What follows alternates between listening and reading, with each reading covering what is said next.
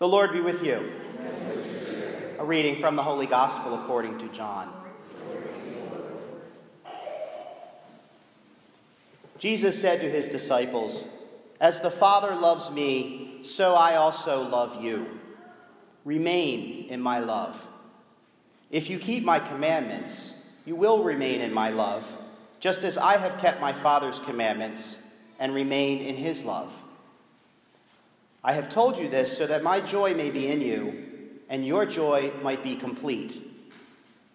This is my commandment: love one another as I love you. No one has greater love than this, to lay down one's life for one's friends. You are my friends if you do what I command you. I no longer call you slaves, because a slave does not know what his master is doing. I have called you friends, because I have told you everything I have heard from my Father. It was not you who chose me, but I who chose you, and appointed you to go and bear fruit that will remain, so that whatever you ask the Father in my name, he may give you. This I command you: love one another." The Gospel of the Lord.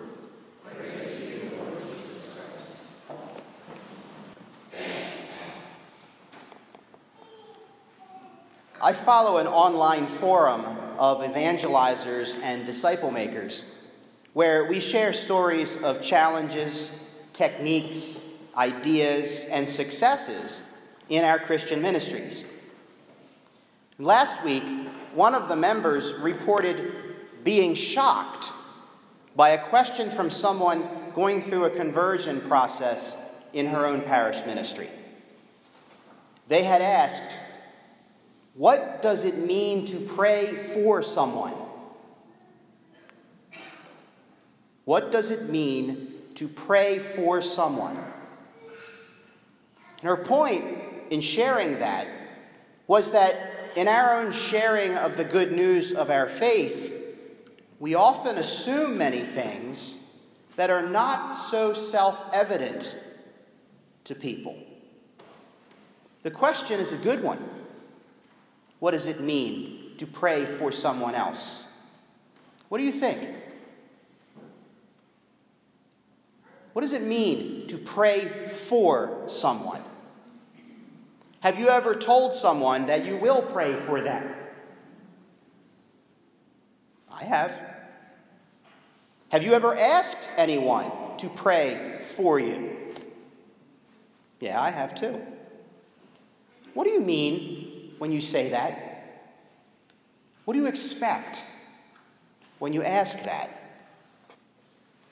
Sometimes it helps to get back to the basics in many things in life, and especially in our practice of the faith. We get complacent, rusty, and even lazy.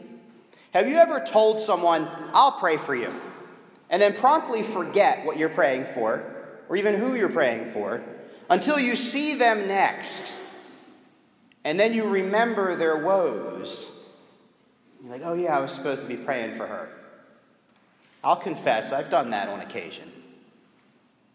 It helps just to say a quick Hail Mary right there before the person asks you, but sometimes we forget because it becomes such a regular part of our faith vocabulary. "Yeah, I'll pray for you," or "pray for me." It's a sign of allowing life to crowd out the essential goodness of our relationship with Jesus and with others. So a return to the basics is certainly a good idea here. But Jesus seems to be belaboring a point in today's gospel, doesn't he? He talks about remaining in my love or loving one another 8 times today. And between the second reading and the gospel, which are only 13 verses, we see the word love in some form or another 18 times. Okay, Jesus, I get it. Or do I? Do I really understand the power of that love? that he's talking about? Does that love make a true difference in my life? Is that the real love that I show to others, like the love that Jesus showed us through his own sacrifice? That love is the foundation of the entire Christian life. It is not something that we can invent or think up. Rather, as St. John says, God is love. God is love. If we want to show that love, then we have to be connected to God in an intimate way, ready to share him with everyone. That is the love that must underscore our prayer for ourselves and for others. Because when we pray for others, we are making a promise. We are promising to ask God for what is good for them. What is good for them. And we cannot really do this if we are not filled with love. Otherwise, they are empty words, an insult to others, and a waste of God's time. The love that Jesus is talking about, the love that we hear 18 times in the scripture readings today, is Christ's love that he showed throughout his life, and especially in his passion and death. It is sacrificial love.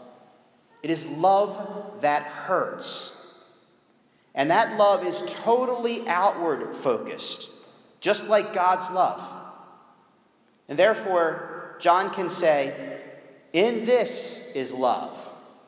Not that we have loved God, but that he has loved us and sent his Son as expiation for our sins. Those two go together. And when we show that love, we are capable of great things. Or better, God is capable of great things through us. Our prayer is effective. Even prayer for our enemies. This puts that into a different perspective. It is very radical to pray for someone else. In particular, to pray for those who hurt you. Because you have to ask God for their good. That is what it means to pray for them. It's not, please God, let me pass this test. It's not, please God, let there be green lights all the way to work. It is, I want good for those for whom I pray. Because we are filled with Christ's love. And this is the key to true holiness, since it is through love that we fulfill the law, not through slavish obedience to it, but through love. Pope Francis, in his recent exhortation to the faithful, speaks of this love that inspires our prayer. Listen to what he says. Amid the thicket of precepts and prescriptions, Jesus clears a way to seeing two faces, that of the Father and that of our brother. He does not give us two more formulas or two more commands. He gives us two faces, or better yet, one alone, the face of God, reflected in so many other faces.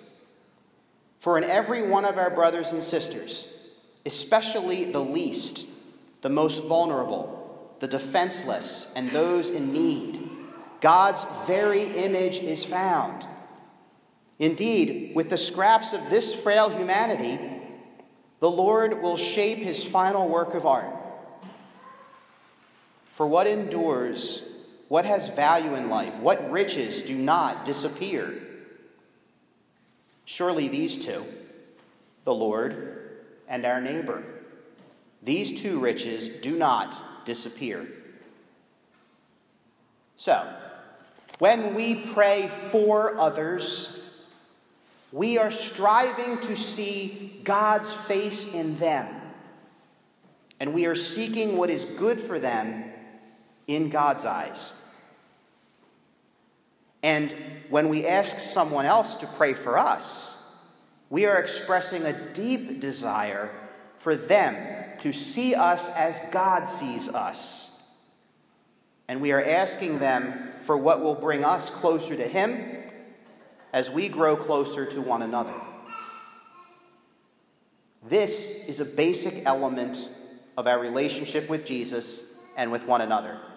So basic that we may take it for granted or even forget. Christ reminds us again today that the way to fulfill God's will lies in the very basic task of loving one another as He loves us. And if we can get that right, then we can change the world.